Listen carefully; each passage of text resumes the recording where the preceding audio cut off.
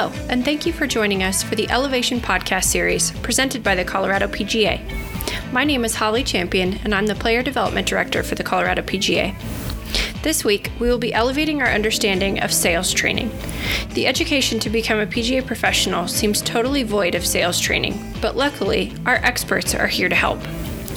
I'm joined by our co-host, Andy Hiltz, PGA Master Professional and the owner of Hiltz Golf.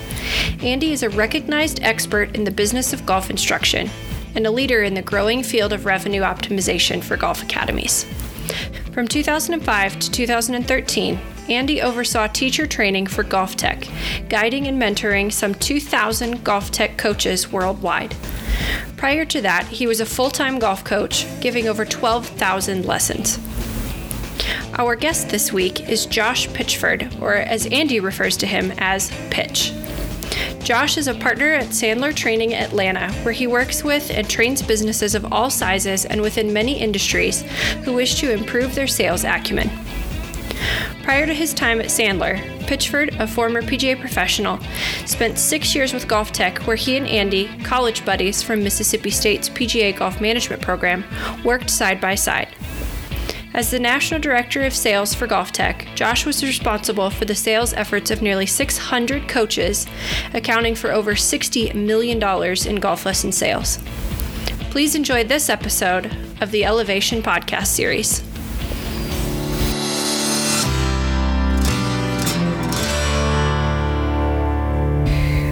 Thank you, Andy and Josh, for joining us for the Elevation podcast this week, talking about sales training as it pertains to golf. So, Josh, welcome. Thank you. Why don't you tell everybody a little bit about yourself, where you come from, and what your background is? Hey, thanks for having me, Holly and Andy. My background is a crazy one in sales, but the golf side of things is went to Mississippi State. That's where I met Andy Hiltz first time. And when I said it kind of as we were getting started a little bit ago, I met Andy 25 years ago this year. That's crazy. In the fall of 1995, what happened at Mississippi State? And we were part of a small golf startup after college called GolfTec. At the time, it was a small little startup, and kind of had a lot of different roles there. Finally landed my final role at GolfTec was National Director of Sales. I actually sat in the office right next to Andy, unbelievably, and we were working with a firm called Sandler Training. And after a couple of years, I decided to take a role where I became a Sandler trainer. And Sandler Training is the world's largest training organization. We have about 280 offices worldwide, and I'm a part of one of those offices in Alpharetta, Georgia, just north of Atlanta. And so I help businesses from solopreneurs up to those with thousands of employees update, elevate their sales process and train to those processes and implement systems across their sales organization now. That's kind of my role. Great. Thank you. And Andy, why don't you go ahead and give us a little bit of background on you? Yeah, I guess like Josh said, 25 years. Thanks for making me feel older than I already feel. Much appreciated, Pitch. You're That's welcome. a nice little intro. I spent 18 years with GolfTec, a variety of roles from coach all the way to vice president of instruction and education, where we trained all the coaches, not only on the sales side of things, but on the teaching side of things, which was awesome. Had an amazing run at GolfTec. It was super cool to watch it go from, 10 dozen college buddies to, what it is now at 750 coaches, and obviously headquartered here in Denver. And awesome experience there. Last couple of years, I spent with the Golf Channel.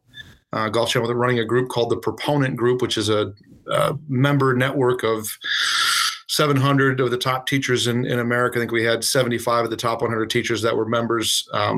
Golf Channel obviously is in a shifting time right now with the amount of money they had to spend with the PGA Tour and the tee time business. That's kind of, they're all in on those two businesses. And it gave me the opportunity with Golf Channel kind of, I'll say, minimizing some of the extra things that they had going on. It was the right way to say it or not, but it gave me a chance to go do what I've been thinking about for more than a decade and run my own consulting business and sales training and consulting with the top academies across the country. So I've recently been working with on Zoom calls with Henry Brunton's Academy and Jim McLean's Academy and Bobby Clampett and a host of different professionals from around the country. And it's been fun to kind of take some of the, sales training, business acumen that, I've been privy enough to learn through my years at GolfTech and help other academies succeed.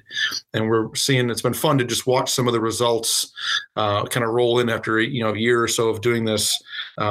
It's been pretty cool. So yeah, life's good. Can't complain with my role in golf has been very different, I would say, than most, but it's been awesome. Yeah, it sounds like it. That's really cool that you both met at GolfTech and have kind of watched it blossom into the incredible business that it is. So just to kind of dive right into sales, if you were running, say, a training today for golf professionals that are either new to their own academy or trying to grow their lesson business, how would you start that off, Josh? There's a couple things. One of the things that we always talk about at Sandler, one of the core principles, and I get the question all the time when I'm meeting with new prospective clients, is like, you go out there, there's a lot of different sales training. There's a lot of different things. There's some great stuff out there, just like there's different golf instruction academies and different coaches. But one of the core concepts of Sandler are the success triangles, BAT, and it stands for behavior, attitude, and technique. And there are all kinds of ways that we need to improve, behaviors or activities, as I call it. There's sales techniques, but the bigger one that I spend a lot of time in is the attitude triangle. And we spend so much time, and I say we as golf coaches, and those kind of things, helping others, that I always say that, when we, this is being recorded during COVID-19 times. And, we used to do these crazy things like get on airplanes every now and then. I don't know if anybody remembers that, but we used to do that. And they made this announcement where, if something went wrong and the mask dropped down, you put one on yourself first before taking care of others. And so I do spend a fair amount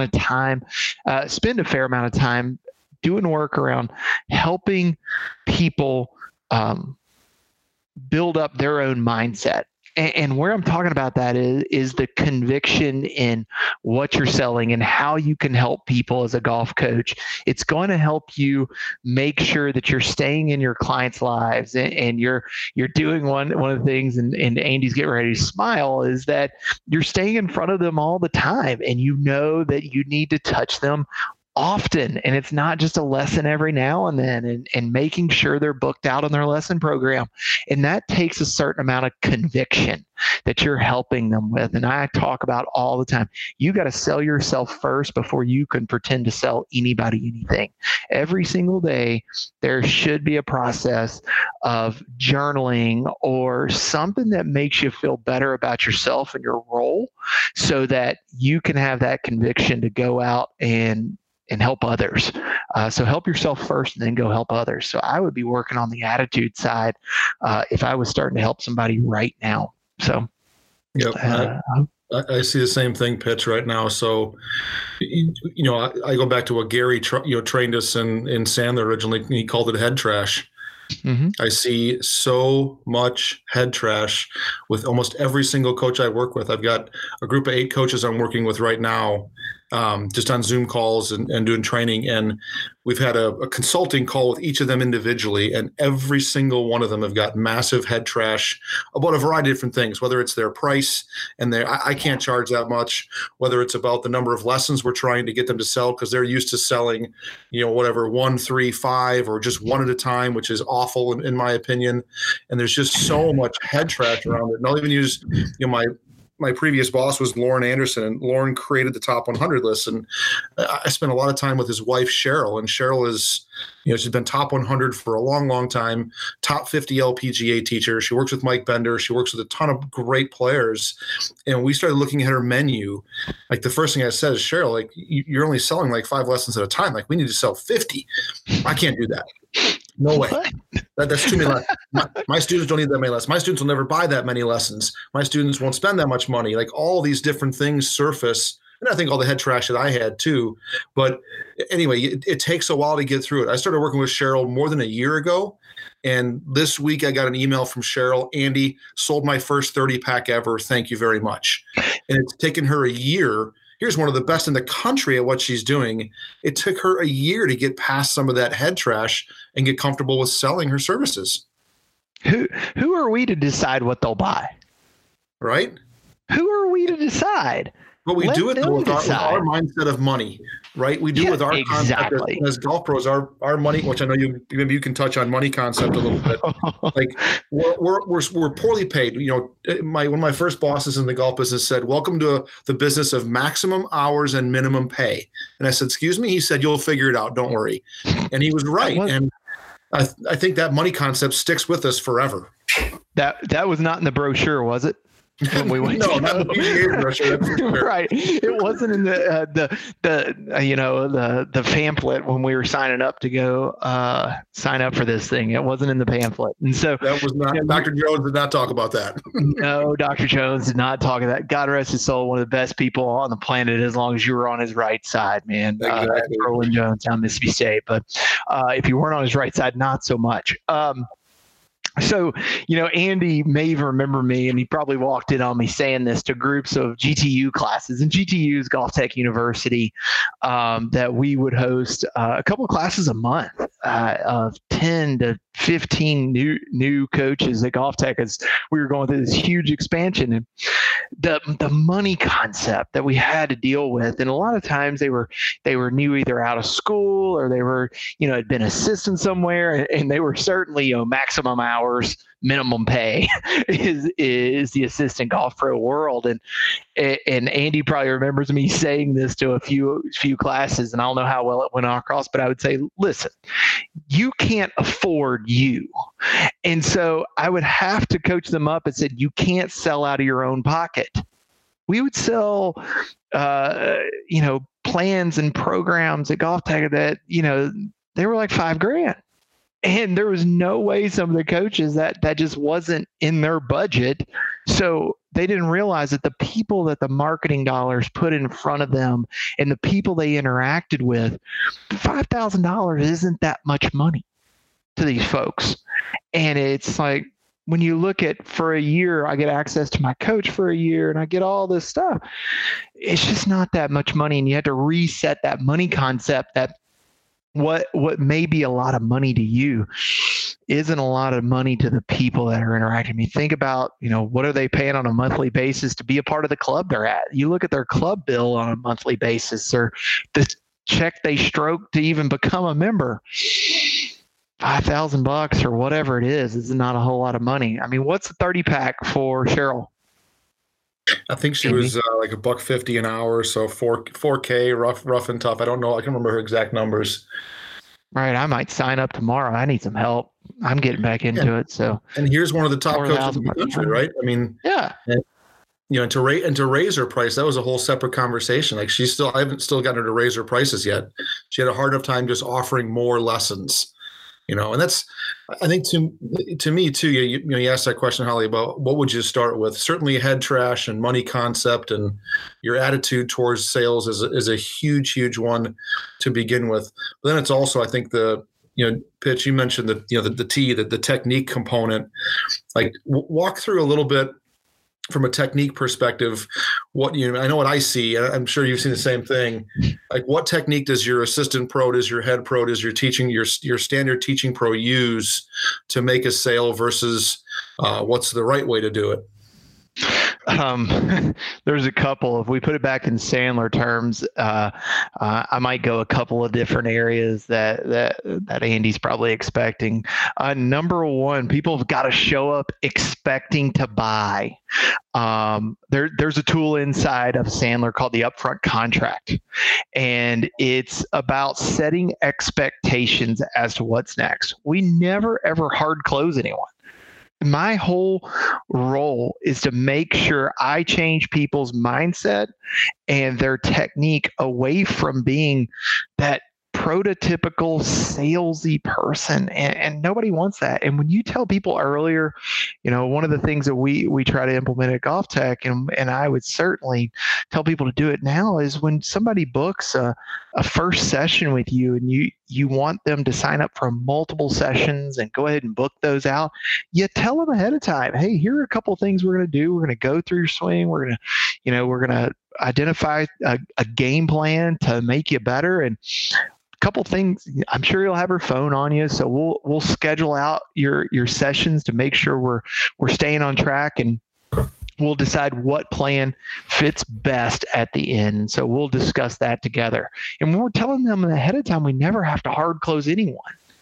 And then definitely on the technique side is remembering people don't buy because their golf swing's ugly. We always talk about people buy because their buddies make fun of them. And so it's all about getting to the emotional reason why they're buying. We have a Sandler rule. People buy emotionally. They only justify their decisions logically. And so they buy emotionally because their buddies are making fun of them, or they're just not. It's an emotional game. And so number one, this stuff fits perfectly in there. And then the logic, though, is making sure that you're the one to help them. And there's a Sandler trainer in our network, and he said something to me one time that I think goes a long way. That's something that the listeners might want to write down is, and I'll put it in normal words that we use, but it's put it into your world, is that people will meet with you because they hope you can fix their problem. They will buy from you because they believe you can. And so it is your job to give them a little bit of hope to take the first session with you. But in that first session, they're going to have to build belief through your conviction first. They'll build belief to book multiple sessions and buy multiple sessions at a premium. Because you connected with them, you found their issues, and you know why they're there in the first place. So it goes back to some technique stuff, but obviously some attitudinal stuff there too.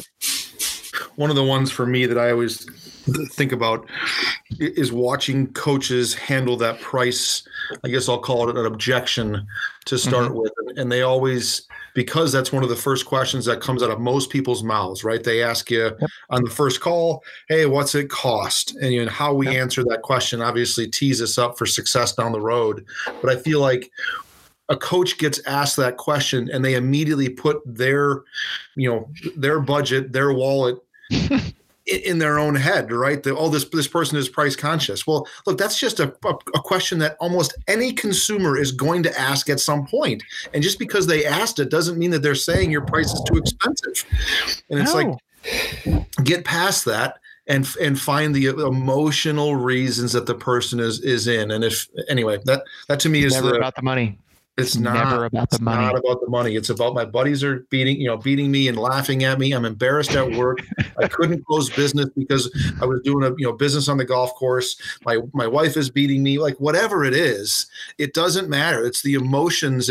I sliced it into the road on 16 at Welshire and I hit a car window, or I bladed it over the green on number 7 at Glenmore into my neighbor's house, and now I'm the laughing stock at the club because I got to pay for Jim's new window, right? I mean, those are the things that people are taking golf lessons for. It's not because $5,000 for golf lessons. $5,000 for golf lessons is cheap versus having to leave a club and go join somewhere else because you can't deal with showing up and having your buddies make fun of you about the window you broke in the clubhouse. $5,000 is cheap. Shoot, it's never about the money. I'm with you. And so there, you're looking at objections. There's a lot of ways. I always try to say, if we can get to it before they do, great. But, one thing that your listeners on the technique side might enjoy is if they do get peppered with how much is this going to cost? And Andy, let's role play this real quick. Be a typical person would call in and say, hey, how much is this? How much does this cost? Do it just like we would get a call back in the day. I get to be the new student, or I do have to be the coach? No. You get to be the student, man. I'm going to give them the mean. Perfect. I love it. I love being the mean come on. student. This is not Stump the Trainer. Come on, man. These people, our poor listeners may forget that my last name's Pitchford, and you keep on calling me Pitch, and I'm afraid they're thinking you're calling me something else. So I got to re-announce that. So anyway. It's a little bit of head trash of my own there. So ring. So let's just skip to the point where you ask me how much it is. So Josh, I'm calling to find out how much you charge for lessons. Hey, what? Wow. Well, first of all, out of roll, I would ask them this. I would say, hey, I appreciate it. We've got a lot of different plans and programs. What's got you looking into golf lessons? Point of that is we're trying to get them back into pain a little bit. But let's skip to the point, Andy. I just want to give somebody what I call our listeners what I call a 3-part budget question. And if you ask, how much am I looking at when I come in? So you ask me something like that. Yeah. So ballpark, Josh, what am I looking at for to fix my slice and then stop the fat shots and get me under 100 the first time? Hey, I tell you what, and because we do have a lot of different things. So, don't hold me to this. It's not it's not an absolute number, but we have, based on what you're looking at, clients I've worked with in the past, you're looking anywhere from lowest end investment, probably 12 to 1,500, all the way up to, if we come friends for life, you could be looking $4,000 to $5,000. I mean, is that something that you had in mind? And so I just want to give our listeners there what I did. It's not absolutes. And so you kind of struggle with it a little bit. You give a range, and then it always ends with what we call is a reverse to see if that's something that they had in mind. Because if you're on the phone and they're peppering you for price already, you want to know right then and there, are you out of their price range? And I guarantee you 95+% of the time you're not. But you got to put it out there because you want to know then rather than later is if they're going to go, well, what are you talking about? $5,000. They're not going to do that, but you want to know now versus later. And so that's a little three-step budget question that we use to make sure that we're putting some price ranges out there before the potential client even shows up, so that we know and they know where the investment range is going to be. So hopefully that makes a little bit of sense and something that your listeners can go implement when they get peppered for that pricing question. Holly, I think you tried to bust in there a little bit earlier. Sorry, you got 2 chatterboxes here. What'd you have a little bit earlier? No, you're good. I think you're making great points, and I love that. Andy kind of dabbled in it a little bit earlier with your example of one of the best coaches in the country not thinking that she could sell or he could sell a package like that. At the PGA level, both section and national, we've done a lot of work with trying to work people into know your worth. You are a certified professional by one of the largest sports organizations in the world. That is why you go through your training. So can both of you talk a little bit about how an instructor who's trying to grow their business or trying to grow sales technique, how they need to know their worth and know that, yes, those numbers are achievable? Because I think, and obviously everybody's different. You look at, somebody could pay $5,000 for a lesson package. Somebody could pay $15,000 for a lesson package, or somebody could pay $50 and get a punch card at, your local XYZ driving range from somebody. So I'd love to take that one on, and I'll preface my comment with I'm a very, very proud PGA member, a PGA Master Professional at that.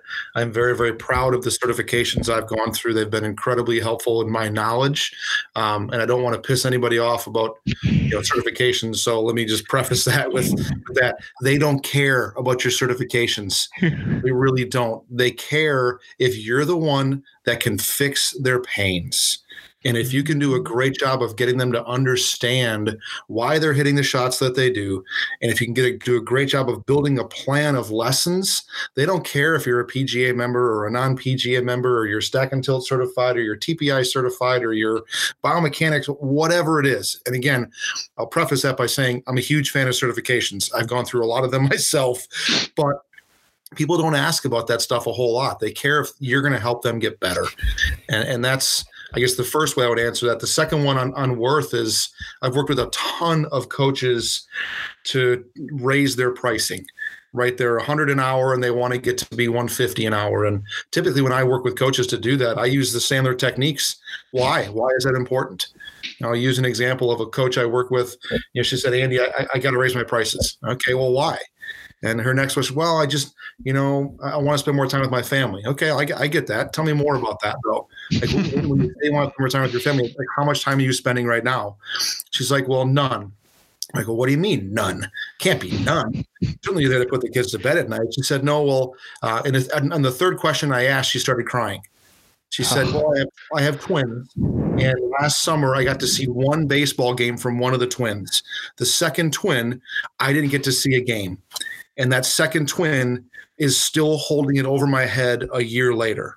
So from a pain perspective, here's a coach that is trying to raise her prices, was afraid to do it. And her pain was she needed to spend more time with her kids. Rightfully so. She's teaching 7 days a week in the summertime. Like, you can't do that. And not only is she teaching, she's teaching like 12-hour days, 7 days a week, right? You can't do that. That's not healthy. So to me, when you talk about worth, it certainly is a mindset.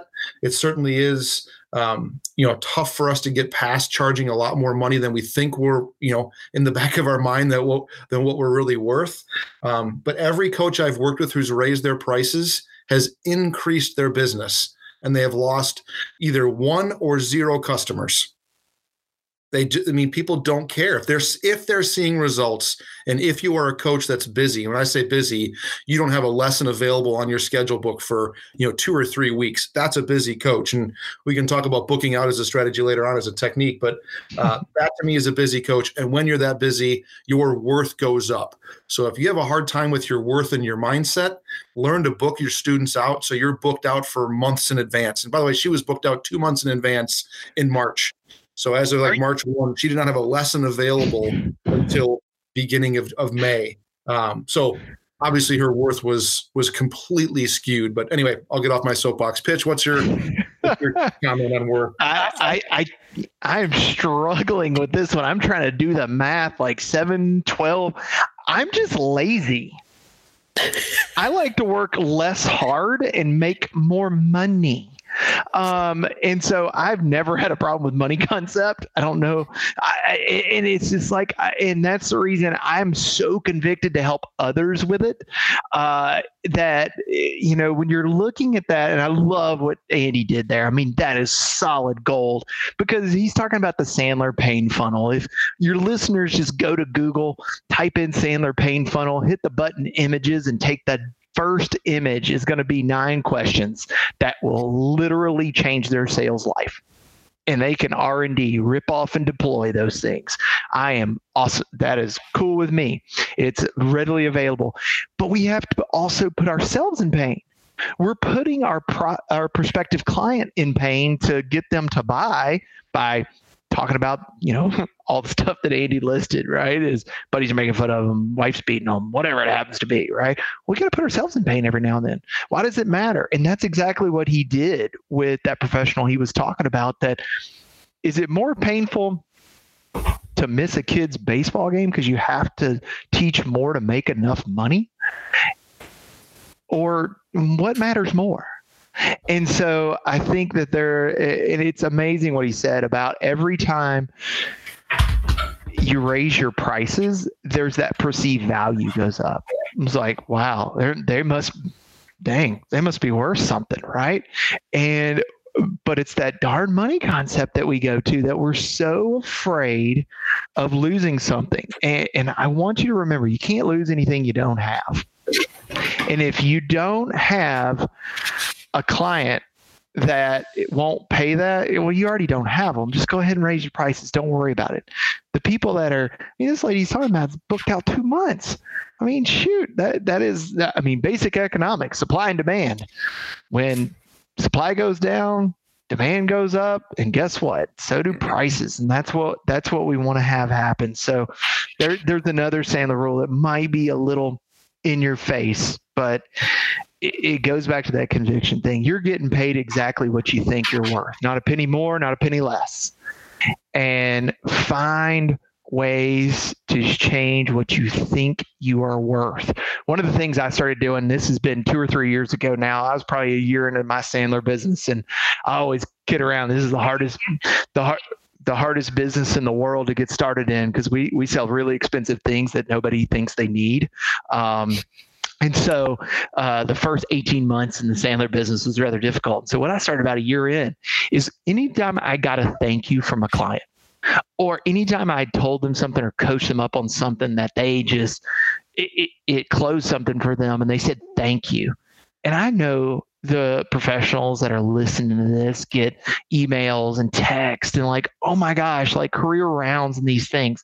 You got to keep that in like a good news folder in your email. And when there are days when you wake up that things aren't going right, or, you just don't feel great, go read that email file. It will get you back in the right mindset to be able to go charge what you're worth, and go ahead and reset how you feel about yourself. And I didn't realize this was going to go into conviction so much, but it makes such a huge difference in the folks out there. It pitched Andy's with you. For it. Yeah, buddy. Well, I love it, man. Good. It's great. It's great stuff. Certainly is. There was some question marks in my mind as to my worth when I was let go from my first job ever in my life. When I was let go from the Golf Channel, obviously because of their downsizing of the business, nothing that I did professionally, but that was a kick in the teeth, man. Like that was a big kick in the teeth. And it took me a while to kind of get past the fact that, hey, this was nothing that I did. And that's exactly what I did. I went back and read some of the testimonials from the people that I'd worked with. And it was really, really, really helpful. I want you to role play though with me. So I had one this morning. One of the coaches I'm working with right now is relatively new to teaching. It's his first year teaching. And he said, Andy, I get all that, and that makes all kinds of sense, but like, I need money. Like I need business right now. And if I charge too much, I'm not going to get any business. So walk me through, how would you advise that coach who doesn't have a full book right now, who truly does need the money, because he's made the plunge. I'm in for full-time coaching for the first time in my career. What would you do with him? I think it all goes back to the behavior. If we go back to BAT triangle that I talked about earlier, is do the math. So how much does he need to make? And so it's always freeing. It's so funny. I'm going to go way off on a tangent here. Everybody's heard of budgeting and, laying out how much money you need. Well, one of the things I help salespeople, sales leaders with is, okay, well, instead of just putting some kind of crazy goal out there, let's do the math. And so what it almost is freeing to realize, okay, well, here is a plan of action. What do I need to do? Because guess what? When you're going in new and you're building a book of business, it doesn't matter if you're selling golf lessons, if you're selling software, if you're selling roofs, commercial roofing. I work with a bunch of roofers, believe it or not, in my business now. I've stumbled into this roofing thing that I help people. It doesn't matter. It goes back to what behaviors do you have to do day in, day out, consistently. And it's not just about coaching, because I would say that a lot of times, Andy, and I think you'll agree with me on this, is that golf coaches have a ton of swing acumen. They need to be better about the business acumen and obviously just the sales stuff we're talking right now. And so do the math. Do the math of how much outreach do I need to do? How do I go about building a business plan to build an inbound flow of people reaching out to me? What am I doing as far as getting out on LinkedIn, Facebook, and social, putting things out there that give me a little bit of credibility in the marketplace? And how much of those behaviors do we need to do to then end up being first new appointments? What's my close percentage? How many of those am I turning into ongoing regular people that are taking lessons from me? And how much do I need to charge? And you got to do the math. And when you do the math, it's freeing, because then it's a, rather than being subjective of, I got to sell more, it's objective. What do I need to do in each one of these behaviors that if I do it well, and I do it consistently, the outcomes take care of itself. Yeah, I love that. I think that's great points. And Josh, I want to expand a little bit on what you just talked about. You kind of rattled off there some data points that, an instructor, I think, probably should keep in mind and know about their business. What is your close percentage? What is your retention rate? How many lessons on average do each of your clients take in a 3-month period, 6-month period, 12-month period, whatever the case may be? How important is measurement of those things in your business towards how you sell? Undescribable. Jump on that one. Mind if I jump on that one a little bit? And Andy's just chomping at the bit. For your listeners, we can see each other. Yeah, I mean, you mentioned just a minute ago about all these golf coaches have, I shouldn't say all, generally speaking, they spend all their time and investment dollars investing in their coaching acumen, right? They try to become great coaches, and they believe that they're going to be viewed more credible by their student base if they've got 10 different certifications listed off on their email bio. And that's great. It's important. And yes, I'm one of those coaches who listed off a bunch of different things on my bio. But at the end of the day, when it comes to the business side of this business, and look, I love golf coaches. I've spent my career helping and training and being around golf coaches as my friends, but they are god awful when it comes to business. And it's not that hard. You have to measure a few key things. You have to measure new students and close rate. You have to measure AOV. You have to measure how many lessons you have booked. You have to measure how many lessons you've taught total to a specific person. And I've worked with some of the top academies. You could argue, 3 of the top 5 academies in the country I've worked with, and they don't measure anything. It's brutal. Dogs in our business, and they're not measuring. I mean, sorry, I'll get off my soapbox. It just gets me so fired up. And they don't have the problem is they don't have a clue about their business then. They have these ideas that they think are I just need more students. I'm like, that's been the most common thing I hear. And they don't need more students. You need to close the ones you have. You need to book them into longer term plans. And your business will be just fine if you just do those, those things. But anyway, I'll get off my, you hit a chord on that one for me. I was trying to save our listeners from that, but I've heard that rant, I don't know, umpteen times, because it's like, if you put Andy and I, and we're being good because we're literally 1,600 miles apart right now. I'm in Atlanta, he's in Denver. If we had 2 frosty cold ones in front of us right now, and conversations happen umpteen times, we would say the exact same thing. I will say this. GolfTec's success as a business does not come down to all the unbelievable technology to teach people. It comes down to their reporting and how they track everything inside that business. Agree, disagree, Andy? Agreed. It's unbelievable. I did not realize until I left GolfTec, and God love that business, and they're awesome. I look back and they reported everything, and there was so much accountability because everybody saw everybody's numbers. And so I was visiting with a commercial insurance company. This has been a few months ago now. And a little tear almost came to my eye, man. I walked in, and you talk about it was almost boiler room feeling. They walk in and they had screens with everybody's, behaviors. How many calls have they made? What's their closing? And it was like, man, this feels a lot like the stuff that we did at GolfTec to measure numbers. And Andy hit something that's huge there. And I can bring a little Sandler concept in on it. He said, you don't need more people.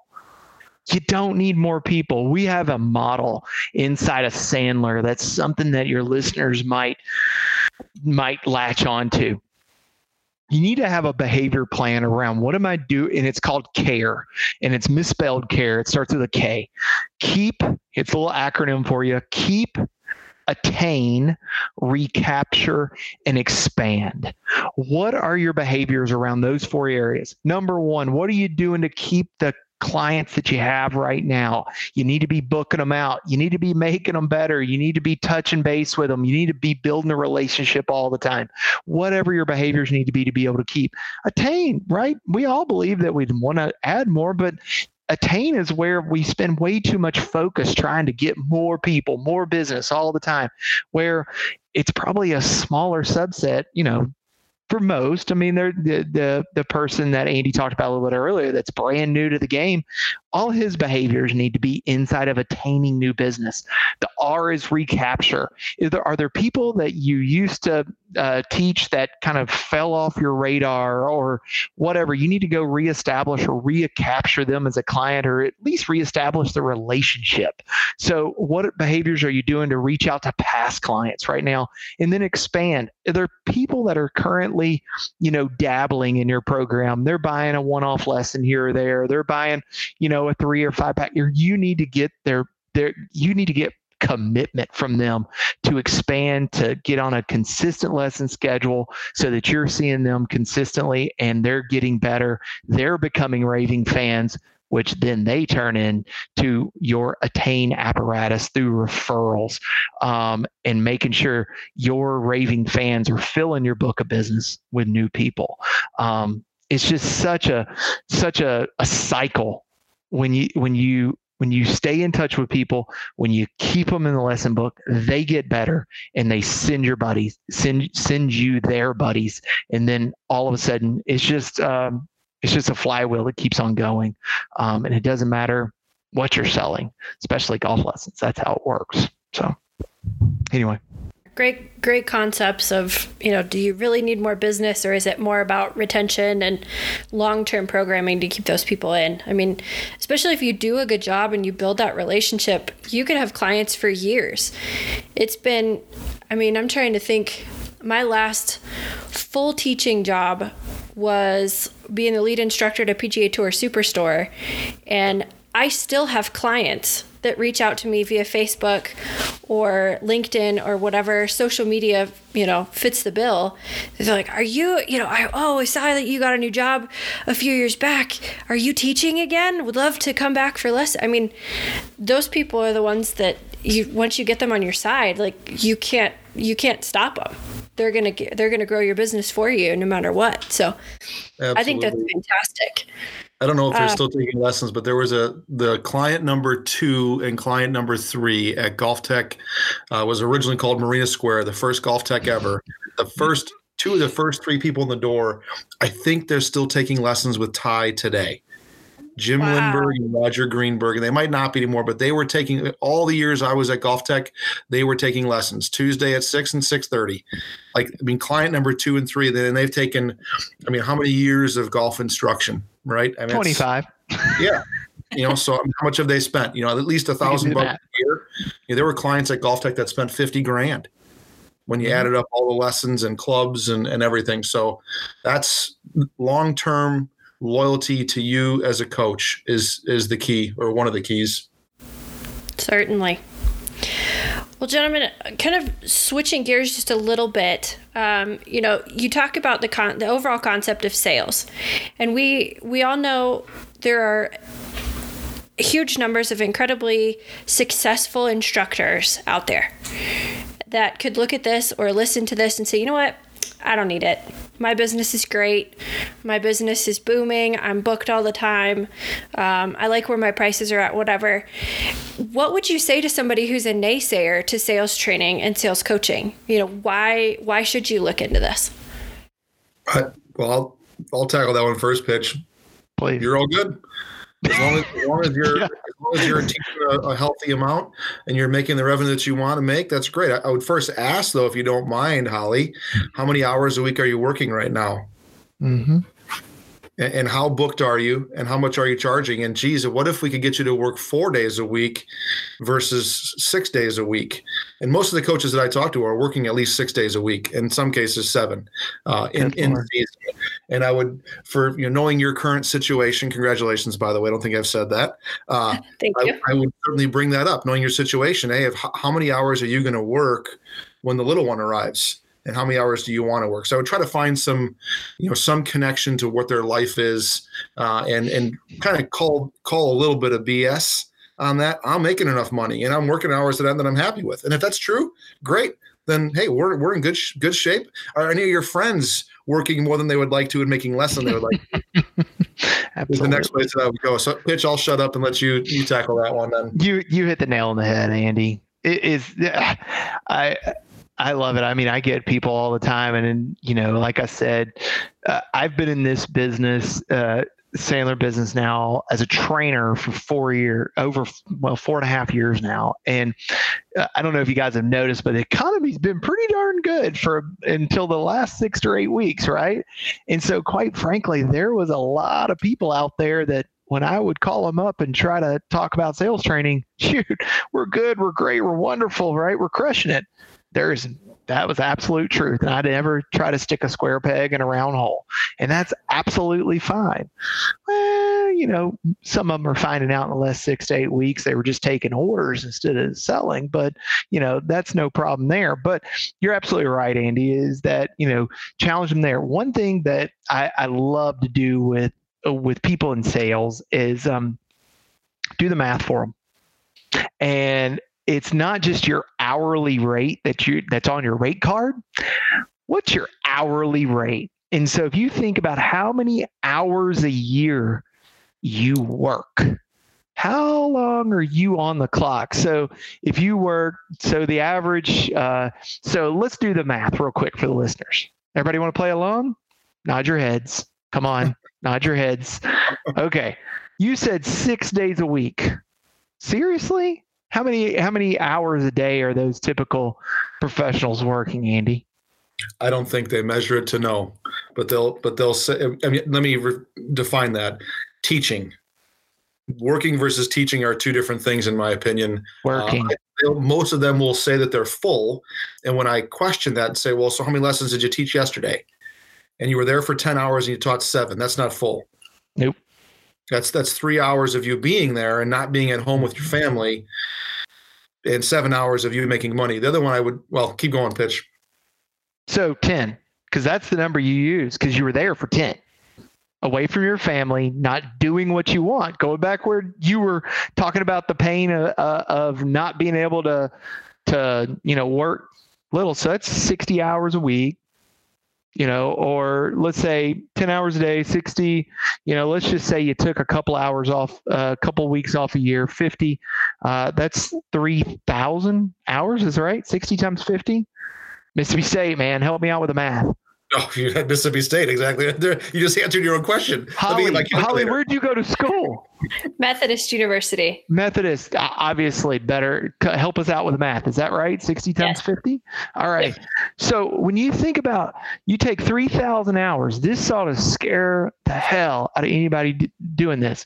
What'd you make last year and divide that by 3,000? That's your real hourly rate. And then here's the thing. What do you want to make? What's your desired income? So all of a sudden, and I don't have it in front of me. It's over there in my thing. I walk around with a bright neon green note card with my desired hourly rate on it. How much money do I want to make an hour? And what I think about every minute, if I look up and it's during quote unquote working hours, is what I'm doing now the most profitable use of my time? Should I be sending out an email or a text to a client? Should I be, and put it in the golf terms, should I be working on booking lessons out? Should I be doing an activity? If I'm not teaching, should I be doing an activity that gives me an opportunity to teach more people at a higher rate? So when you start looking at the delta between what your real hourly rate is, not what's on your rate card, what your real hourly rate is on what you really want to make on an hourly rate, that's what we call quantifying pain. And knowing how much that pain gap is will make you pay attention. If all of our listeners did the math on what they want to make on an hourly rate, all of a sudden people will start paying attention to how they're spending their time during the day. So funny. I love it, Pitch. I love it. I'm a fan. You got me as a fan. So I've had one golf coach that's done that, and all the coaches I've worked with, Tim Conaway in Sarasota, Florida. He said, well, my hourly rate is $1.75, but I generally make about $75 an hour if you do the math. And that was exactly what he did. Here's my total work time, and here's what I made.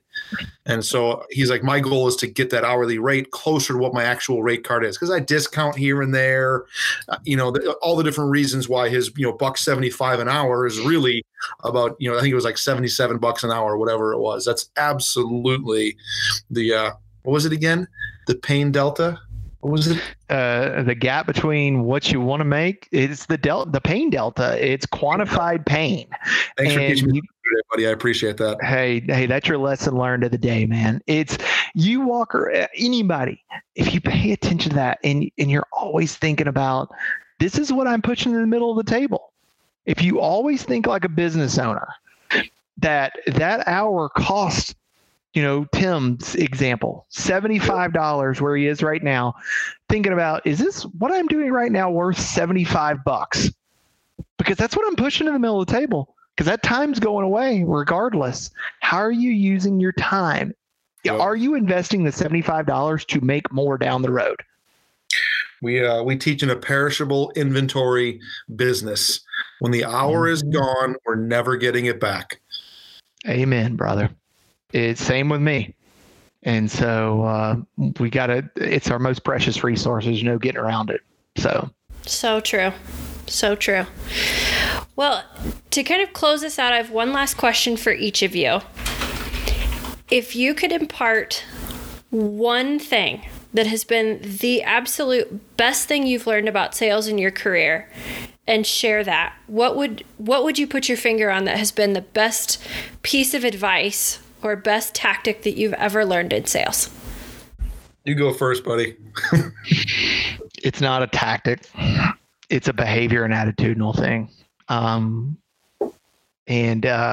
It comes from my friend, John Rosso. John Rosso is legendary in the Sandler business, and he was my first trainer ever when I was in Charleston, South Carolina. And John talks about consistency. Be consistent with your behaviors. Consistently taking action on what you know you need to do to drive your business. Consistent behavior beats spiky behavior every day of the week and twice on Sunday. If you think about it, and John said this, if you hit your behavior goals in 1 week, meaning you reached out to a certain number of clients, you taught enough lessons, whatever, you take one step forward or one step up in your business. Every week you don't hit your goals, you take 2 steps back. And so think about that. It's almost scary that if you're not consistent, that's a slow decline into oblivion. So if nothing else, find out what behaviors you need to do and do them consistently. And consistency will bring you doing it better over time. So be consistent. That's my big one. If you were a golfer, I'd say, what does consistency mean to you, Josh? No, I'm just teasing. Which is, by the way, for those I was listening to steal a pitchism here. I'm curious, what exactly does consistency mean to you? I see so many coaches that just let that question go, and you got to dive deeper into the pain on that one. But I would say, as somebody who was labeled King of the 5-pack at Golf Tech for many years, and King of the 5-pack is not it's not a term you like to be labeled as. I would say the biggest thing for me was finding a coach. I needed help, and I needed, more strategies other than the Dale Carnegie, well, ask more questions, or the Ty Walker, some of his Ty strategies that I learned that were okay and they were helpful. once I found a coach that was dedicated to helping me get through my head trash, dedicated to help me, find the right attitude, help build the right behaviors, and then teach me techniques that were effective and didn't make me feel salesy. I always wanted to be, a coach in my students' mind. I never wanted to be the salesperson. And that was probably some of my biggest head trash, but I needed to find a coach to help me through that. And that was Gary Harvey from Sandler. And that's it. Find a coach. Perfect. Yep. Such great concepts, and thank you for sharing those.